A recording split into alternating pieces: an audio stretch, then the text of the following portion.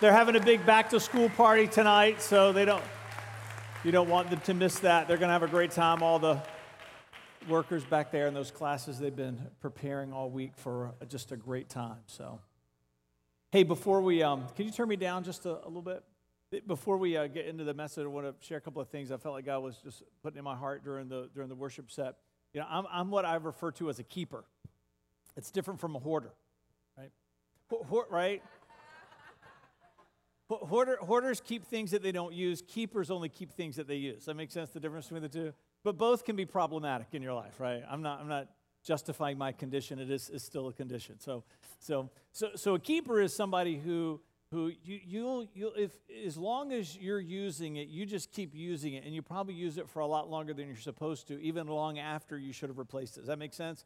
It's either outdated or it's older or it's worn out, and so. Like, for example, I have some dress sandals that I've not worn all summer because Nate Nawatney started making fun of me when I came here in 2007, and he's sitting over there now, so he calls them my John the Baptist sandals. So I retired them, but they're still in my closet. But I'm going to get rid of them. You know, I'm going to take some pictures, and I'll send them to Nate. I should actually box them up and mail them to Nate as a gift. So you know, I wore those longer than I should have. Does that make sense? So this morning, Vanessa and I went out and we were doing some suit shopping. I don't wear a suit very often, but when I do weddings and funerals and things like that, then I want to make sure that I'm respecting the occasion. And the suits that I've had really just 4 suits. Two I've had for more than 15 years.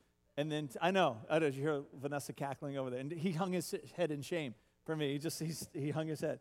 And then 2 I've probably had for about 10. So I was like, you know, I need to get some new suits. But I got 4 weddings coming up, so I got some new suits. I'm a keeper, right? Because they still look nice. I take good care of my things, and so. But you know, Vanessa keeps reminding me, it's time, honey, it's time, and she gently coaxes me into a moment of change. So I'm sharing that because sometimes we're keepers of other kinds of things that have nothing to do with things that are tangible. Sometimes we're keepers of things in here. We can be keeper with offenses, right? With things that people have done to us that have hurt us. We keep those offenses. We keep the feelings that are connected longer than we should. Patterns of destructive behavior. We keep them longer than relationships that are unhealthy, and the influences those relationships bring in. We keep them longer. You're with me? Oftentimes in life we hold on to things that we're supposed to let go of. And so I just want to pray into that before we move forward into the message. Father, for people that are here tonight who might say that they're a keeper, that there's something, or maybe there's a list of things that they've just been holding on to for just way too long. And it's just time to put them down because you've got some things that you want them to pick up.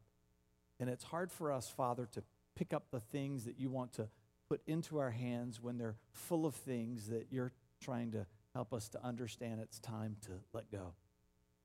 Just for every person that's here tonight, Father, and just the sacredness of this moment, the gentleness of this moment, the holiness of this moment. Maybe some people here, even as we pray, they can see the thing. Maybe they can see all the things. Maybe they can imagine a room and everything that's stirring in their heart from the minute we started talking about being a keeper. They just see it as a big pile in the room, that they're just going to have a sense of letting those things go. They'll just have a sense of loading those things up onto a raft they stand by the dock, and they're just going to cut the rope that's tied to the cleat, and they're just going to push that stuff away and let the tide take it out. And that we turn to you, God, with empty, open arms. And we want our hands to be only and always filled with the things that you have given to us.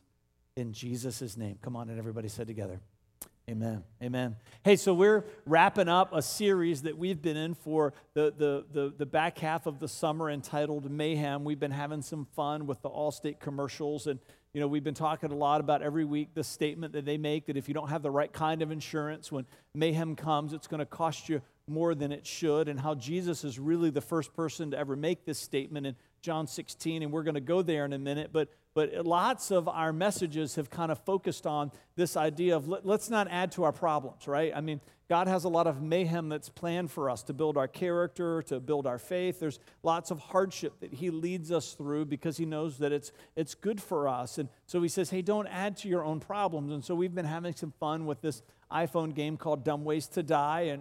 And so we said, let's make it a contest. Let's see who can get the highest score.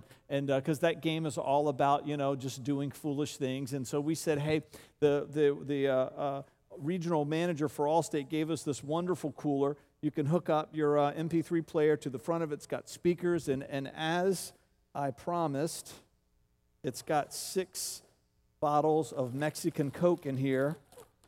These were smuggled into the New Norfolk airport just this morning. So I was late because I was in a police chase on the way here. And so here they are, right? It's even, in Spanish right here on the label, and they are cold. And so, yes, indeed. And there is a bottle opener on the side. There's a tithe, isn't there? Can I take a tenth of, should have got 10, and I could have kept 1 bottle for myself, right? So, all right. So there's a bottle opener that's on the bag, and so here's the, are you ready for the winner? Let me give you the score. Can I give you the score? The person's not here, but their spouse is, and since we believe that the two shall become one, they get to get it. So it's theological. So, all right, the high score. Anybody want to guess what the high score was? Anybody want to guess? Come on, somebody guess. Somebody guess the high score. 10,000? No, not high enough. Not 50. Not 30, a little bit lower. Who said 21 over here? Nice. Nice. You said 21 too? Nice. It was 21,146. I could never even get to 2,000, right? 21,146. And you know who it is? Yeah. Stephanie White, the wife of our student ministries pastor. Nice. Nice. She's at a baby shower in Richmond, and so she kept asking me, do I have to be there to win it? Because I'm going to win. If you know Stephanie, when she says, I'm going to win, we knew, right? It was over.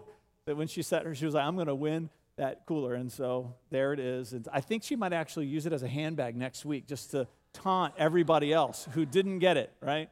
Who didn't get it. So, and we had some fun with the Mexican Coke. And so like last week, David tweeted and said, what's a Mexican Coke? And I realized that maybe some people might be a little suspicious of that it does not have anything to do with the DEA. And so he said, what's Mexican Coke? And so we put some Mexican Coke bottles on his car in the parking lot, #clad, in full swing last Saturday night. And so it's different, isn't it? It's a whole different, they use cane sugar, not the high fructose corn syrup. So it's good. It's good. All right. So Stephanie, we're all cheering her on that she's the winner, although I'm not really sure that's something that she should be too proud of. So anyways, all right, here we go. Isaiah 26:3 says, you will keep in perfect peace all who trust in you and all whose thoughts are fixed on you. And if you've never memorized a verse of Scripture before, this is a great one. I hope some of you have done that throughout this series. If you've not, then maybe even just reminding you again tonight. It's a great verse for you to have in your heart that you can share. And so this verse in John 16, I want to go there. I'm going to back up just a little bit. I'm going to start reading in verse 31. Jesus is in, he's coming down to his last moments of his life. He's in his final days, and it says, Jesus asked, do you finally believe? But the time is coming, indeed it's here now, when you will be scattered, each one going his own way, leaving me alone. There's mayhem that's coming, he's saying. Yet I, listen to what he says, am not alone, because the Father is with me. Verse 33, I have told you all of this so that you may have peace in me. Here on earth you will have trials, you will have sorrows, you will have mayhem. But take heart, because I have overcome the world. Jesus is telling us something powerful here. He's saying, hey, there is a lot that mayhem will cost you. There is a lot that trouble will bring to your life, whether it's from the hand of God or through your own foolish choices and behavior. But one of the things that it should never cost you is your sense of inner peace. this sense of peace that you can have on the inside that only God can give should be something that anchors you throughout life. And that's what Jesus is trying to say to the disciples, and he's saying it to us tonight. We know that he's about ready to step into some mayhem. Are we right? Right? If you've ever seen the Passion of Christ, the most recent movie made by that, you can appreciate these final hours. There's mayhem that he's getting ready to step into, but he says to the disciples, hey, but there's a peace that I have in here that the world will never be able to touch. And he's looking at his disciples and he's saying, I want you to know the joy of having a peace just like that. Isaiah prophesied about this peace when he wrote these words, you will keep in perfect peace all who trust in you and all whose thoughts are fixed on you. So tonight, as part of the series, is the wrap-up of the series, is the finale of the series. We've been spending a lot of time talking about how not to add to the mayhem of your life. And then we spent one weekend talking about how you can take some steps towards having this sense of inner peace. And I want to go back to that tonight and add to that list. So we put one of the things down in one of our weeks. You can get it online. The podcast or the notes are there. That when you have a sense of confidence in being able to hear God's voice, it gives you a sense of peace on the inside that's immovable and unshakable. And I want to add to that list tonight how this sense of peace can be inside of you for the rest of your life. So we like participation here at the City Life Church, and so we like to get your brain moving in the right direction. So when you think about conditional relationships, meaning that there are conditions for acceptance, there are conditions to be in the relationships, right? And sometimes it could you might think of a negative situation. It could be a positive thing, like every NFL team right now is getting their roster down to the right size, right? There were conditions about Tim Tebow continuing to be a part of the Patriots, right? Are you with me? Every other player, right? There are conditions, and sometimes conditions, they're healthy, sometimes conditional relationships can be unhealthy. What are some examples of conditional relationships in life? Somebody? Anybody? In the back, Dustin. Yeah, with your work, right? There's some conditions. If you don't know that there are conditions at your job, you're about ready to find that out because your boss is probably going to meet with you on Monday, right? Colleges, there are conditions, there are grades, there are tests that you have to take. There are conditions for acceptance. There are conditions for approval. Somebody else? Anybody? Gil? Military. Anybody else here in the military? Are there any conditions with what you, right? There are lots of conditions. Shani, are there not? Yes, and sometimes those conditions are not good. Somebody else? Dale, marriage, yes, conditions, there should be. Nursery workers, that's exactly right. There are conditions, right? You're glad for that. Somebody else? Anybody? Conditions? Conditional relationships. Amy. A child's love for you. Yeah? Jessica. Jenna. The worship team. Yeah, they're conditions, right? You might like music, but you might be like me and you can't sing, right? So they don't let me up there on the platform. So there are conditions. And sometimes, right, there can be situations and circumstances where there are conditions. Sometimes parents have conditions over their kids, which can be unhealthy, right? Can manipulate based on withholding affection and things like that. So it can be in romantic relationships. Although there are healthy conditions, there can also be unhealthy conditions. We move throughout life. The longer that you live, you realize that lots of relationships have conditions in life, but there are some relationships, especially this one in particular, where there are none and shall never be. Romans 8, Vanessa, was a great wrap-up. Didn't know I was going to be coming out of this tonight, so there must be something more in here for us. All right, Romans 8, let's start reading in verse 38. I am convinced that nothing can separate us from God's love. Neither death nor life, neither angels nor demons, neither our fears for today or our worries about tomorrow, not even the powers of hell can separate us from God's love. No power in the sky above or in the earth below, indeed nothing in all of creation. That's a big statement, right? Because there's a lot in creation. There is nothing in all of creation that will ever be able to separate us from the love of God that is revealed in Christ Jesus our Lord. I'm going to be reading a few different times out of this book.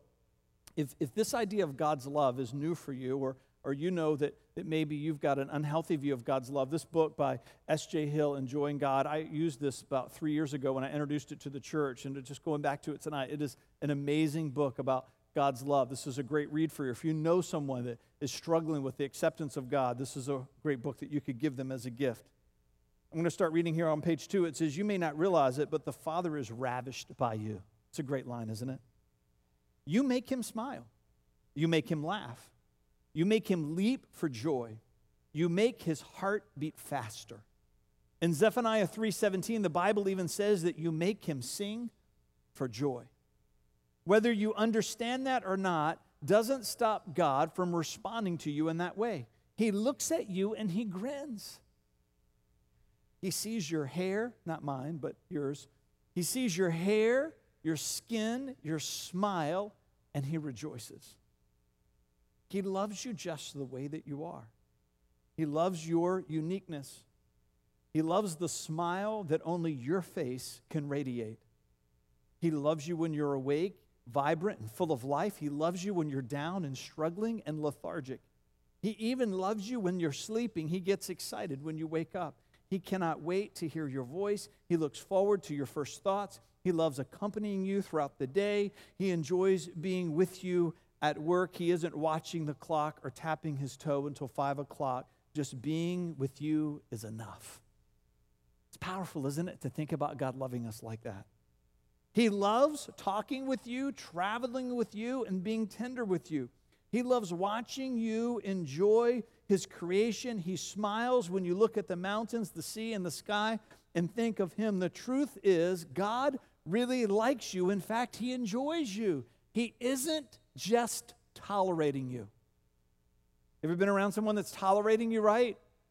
They're around you because there's a sense of obligation, but there's no real sense of affection that's coming from them. It's never that way with our Father in heaven.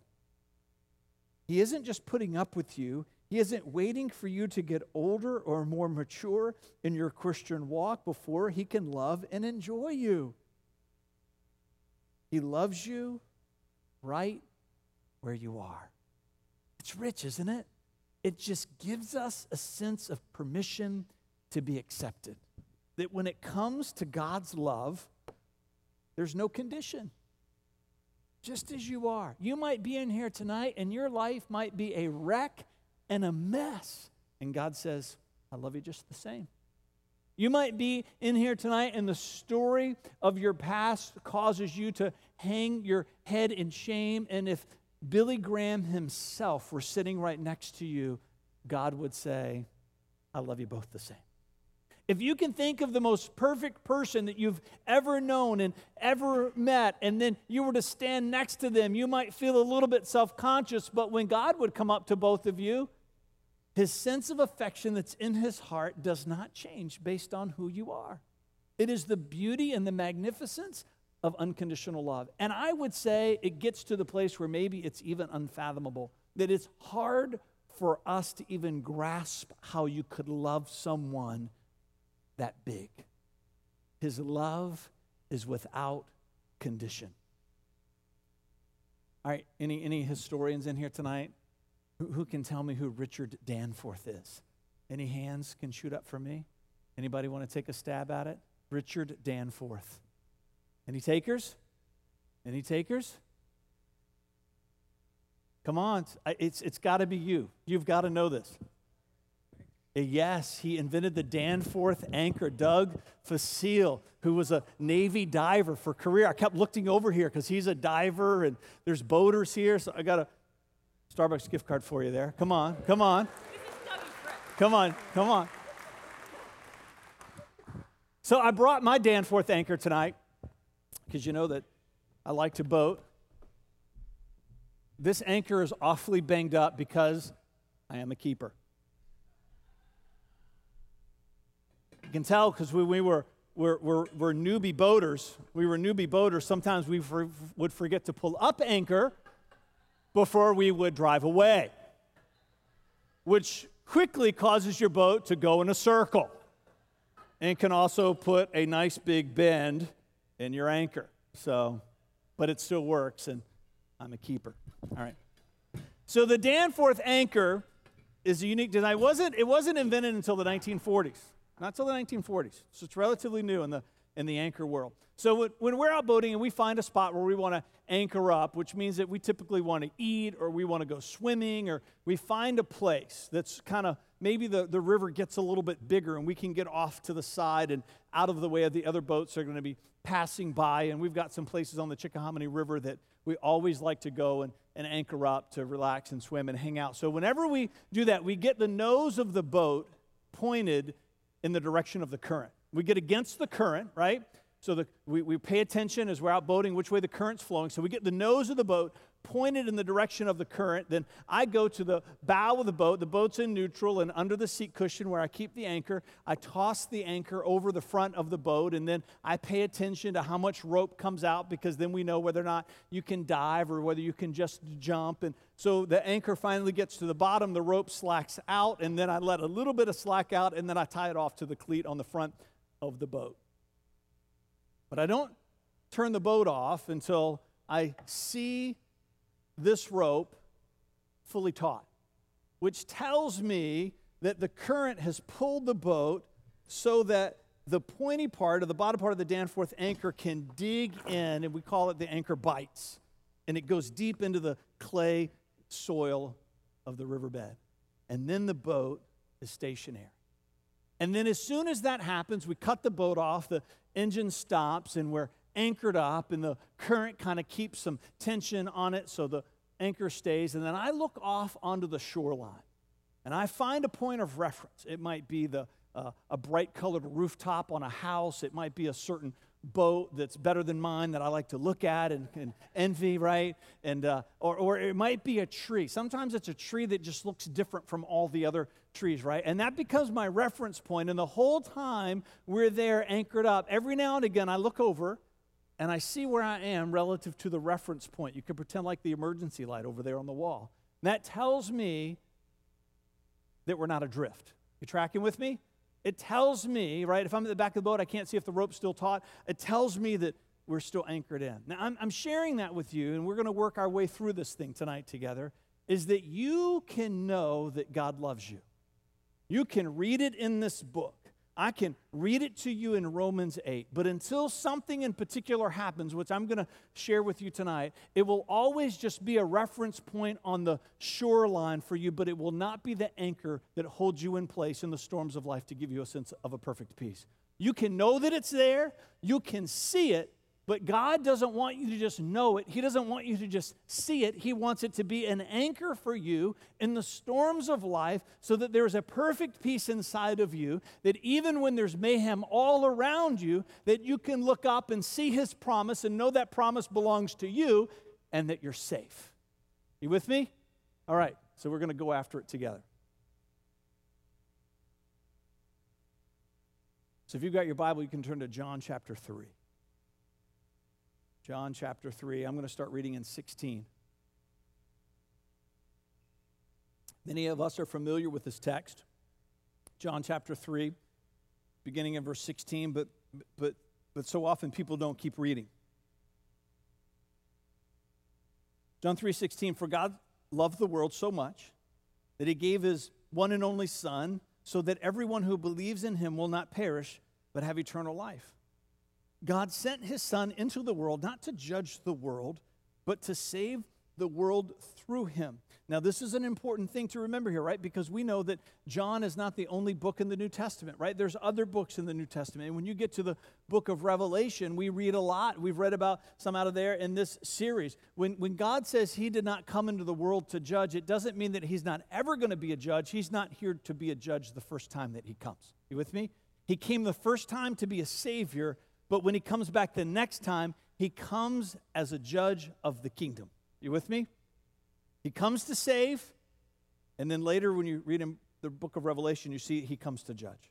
So God sent His Son into the world not to judge the world, because that wasn't His purpose for the first time He came, but to save the world through Him. Verse 18, there is no judgment against anyone who believes in Him, but anyone who does not believe in Him has already been judged for not believing in God's one and only Son. Verse 19, and the judgment is based on this fact: God's light came into the world, but the people loved the darkness more than the light, for their actions were evil.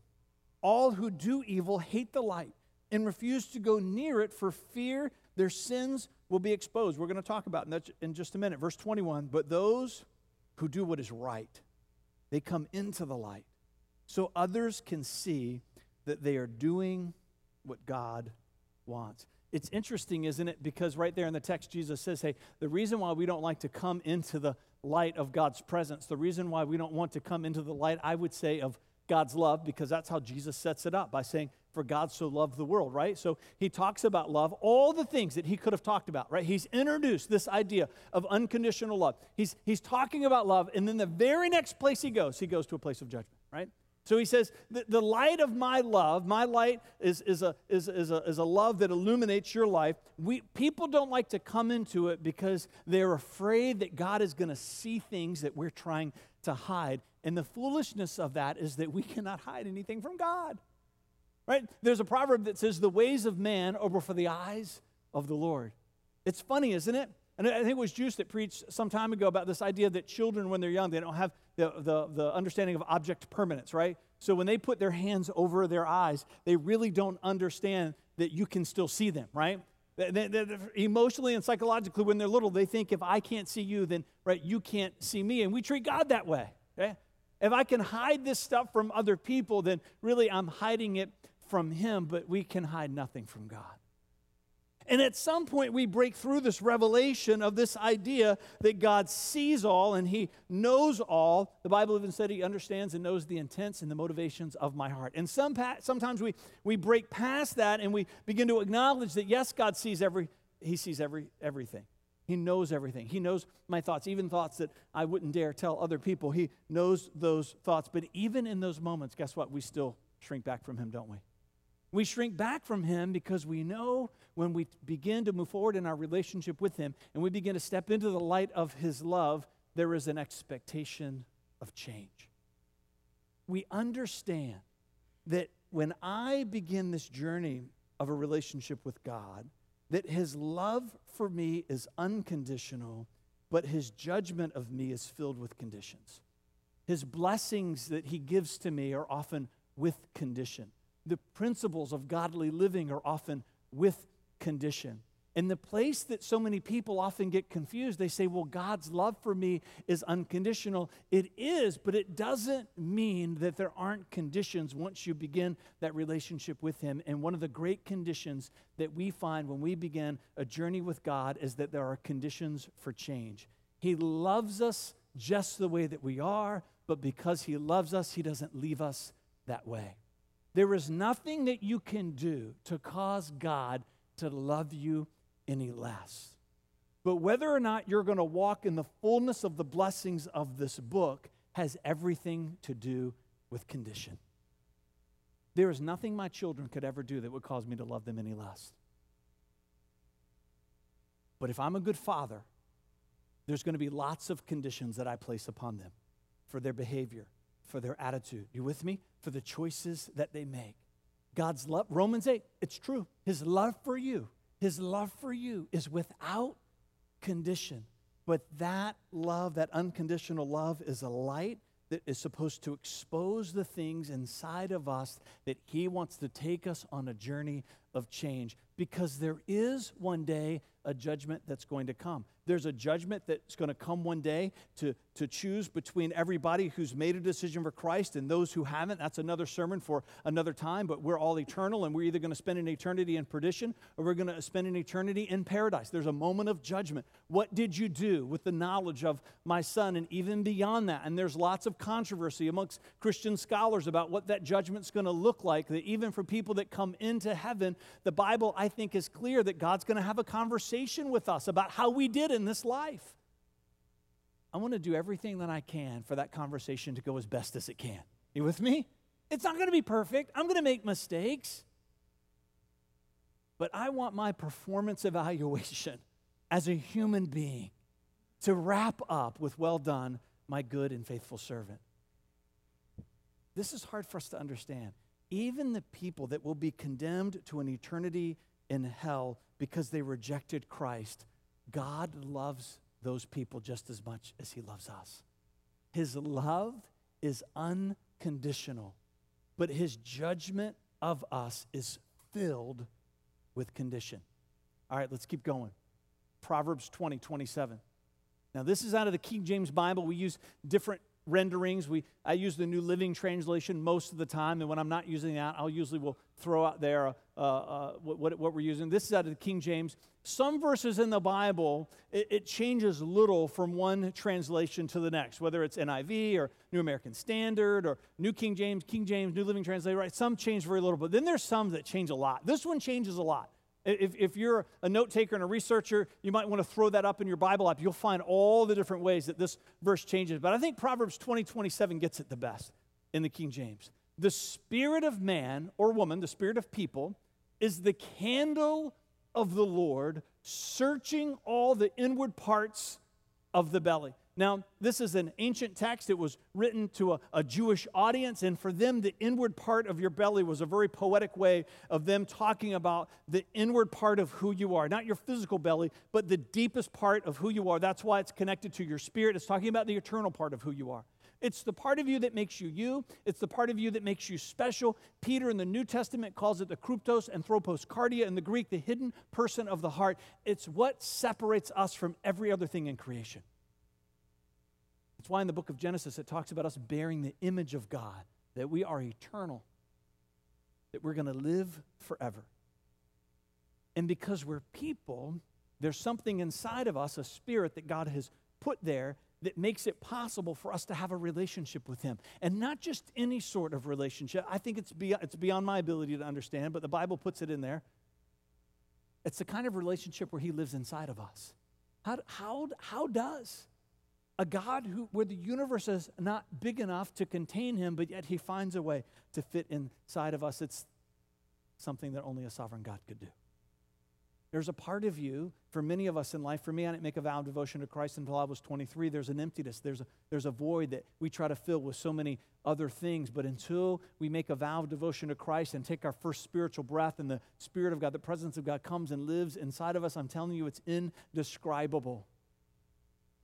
And when He comes and lives inside of us, it says that He is a candle when He gets there, searching. And I'm going to add something here for things to change. He comes because He wants to go on a journey with you and me to say, let's fix this. Let's change that. If you ever bought a home, an important step is that you hire a building inspector to come and go through the home, and they've got their clipboard and their pen, right? And they're going through, and they work for you, not the person that's selling the house. If you've ever bought a house, you don't want them to provide the inspector, right? You want to do that. You want them to be working on your best end. They've got this big list that they give to you to help you see the things that need to change about that home to make it better. God's love for us is unconditional, but it is a candle that burns bright inside of us. Let me contemporize it a little bit, right? How about a tactical LED light, right? I like these two because they're, if you're familiar with tactical lights, they're sharpened on the end like a knife because it's a tactical knife because sometimes you might have to use it as a weapon. I like to picture God with one of these, right? Because I've got stuff in my life that I need Him to kill, right? You have stuff in your life, whether you're willing to admit it tonight, that you need God to go after with a tactical flashlight. You need Him to slay it. You've got things in your life that need to die. He searches. This word in the Hebrew, it's not a tour. Ever been on a tour? Been in New York City, you get on the bus, and there's a tour guide, and on your right, on your right. Been to Italy, maybe you got on the gondola. Right? It's all peaceful and romantic. You're just taking it all in. And that's not what God does in you. He's not a gondola driver, right? He's searching for things in you and searching for things in me that need to be eradicated, that need to be transformed, that need to be changed, that need to be altered because He has our best interest at heart. And this is why I think one of the reasons why God hammers home so much of this unconditional love, it's not as many people embrace it, this idea of He loves me just the way that I am so I can stay the way that I am. No, when we get a revelation of God's unconditional love, it gives us permission to embrace the change that He demands of us because we know His love is unconditional. When you know someone loves you unconditionally, it gives you the ability to trust what they say because you know that there's nothing at stake. When you're in a relationship that's conditional, sometimes there's a little bit of suspicion because we don't know whether or not what they're saying to us is for their best interest or for your best interest. But God, because He's a perfect Father, always has our best interest at heart. His love is unconditional, and that love is an illuminating love inside of you, inside of me, and He's searching for the things that He wants to be different. Some of you, even here tonight, you can think of the things that He sees. For some of you here tonight, you can see the things that He sees, and sometimes you're asking the question, I'm just not sure they could ever change. And that's the beauty of the power of God, is that He looks at you, as we're going to see in just a minute, and He says it might be impossible for man, but with God, all things are possible. Mark chapter 10. Mark chapter 10. Verse 17. I know some of you are thinking right now, how on earth did she get 21,000 points on that game? Catch up with us. Catch up with us. Catch up with us. All right. 10:17. As Jesus was starting out on His way to Jerusalem, a man came running after Him. Come on, may it be for us that we're just always running after Christ. Knelt down and asked, Good teacher, what must I do to inherit eternal life? Jesus says, why do you call me good? Jesus asks, only God is truly good. He's trying to help him understand, if you're going to call me good, make sure you're calling me good for the right reason, because I am the Son of the living God. But to answer your question, you know the commandments. You must not murder. You must not commit adultery. You must not steal. You must not testify falsely. You must not cheat anyone. You must honor your parents. There's 10 commandments. He's working out of the bottom 6, all the commandments that relate to people. Teacher, the man replied, I've obeyed all these commands since I was young. And here it comes, verse 21. Here it comes. Looking at the man, Jesus felt genuine love for him. And in the Greek there, the word for love is agape, which is the perfect kind of love. It's the kind of love that God has for us, right? It's a powerful story that tells us He loves us because His love is unconditional, but the whole conversation is about conditions. There is still one thing that you have not done, He told him. Go and sell all your possessions and give the money to the poor, and you will have treasure in heaven. Then come and follow me. And at this point in the story, all of us, our hearts ache for Him to do the right thing. You with me? We get drawn into the story. Even if you've read this story a million times, right? When you read it for the millionth and one time, you're hoping that you've just been reading it wrong all these years and that He's going to do the right thing, right? But at this, the man's face fell, and he went away sad, for he had many possessions. Verse 23, and Jesus chased him down and said, that's okay, you don't have to do any of those things. That's not what it says, does it? Jesus did not run after him. Jesus does not negotiate. Jesus doesn't say, well, if you don't like that deal, then I've got a different one for you. He doesn't change the terms if you don't like what He says, because what He says is perfect from the first time that He says it. He lets him walk away. As he leaves, his love does not change, but the relationship demands condition, and the condition is so often, I need you to change. Verse 23, Jesus looked around and said to His disciples, how hard it is for the rich to enter the kingdom of God. This amazed them, but Jesus said again, dear children, it is very hard to enter the kingdom of God. In fact, it is easier for a camel to go through the eye of a needle than for a rich person to enter the kingdom of heaven.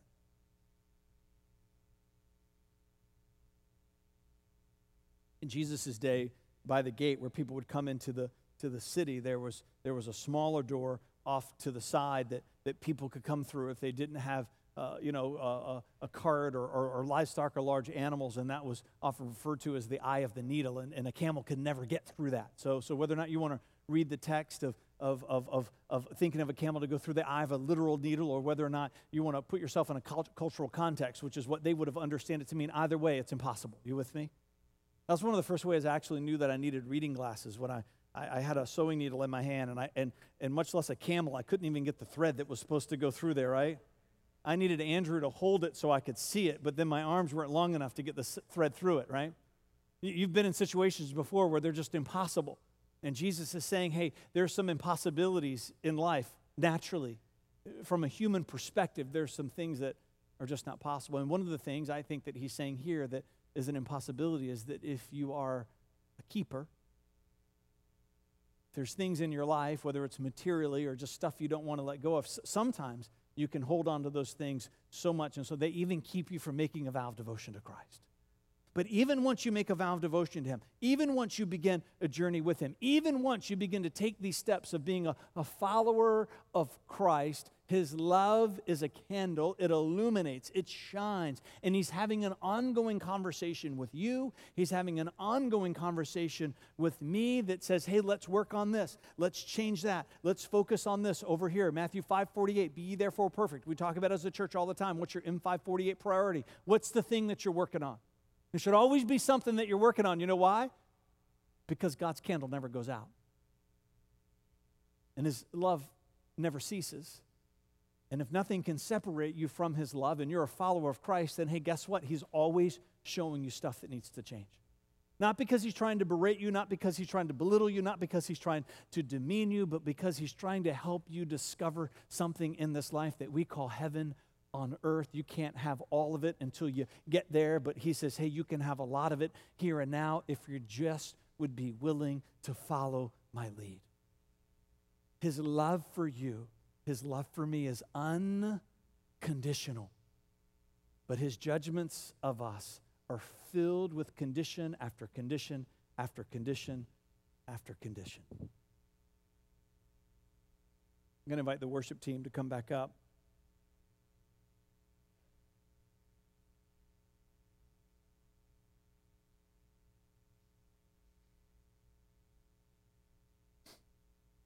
The dominant theme in the Song of Solomon is the revelation of the passionate affections in God's personality.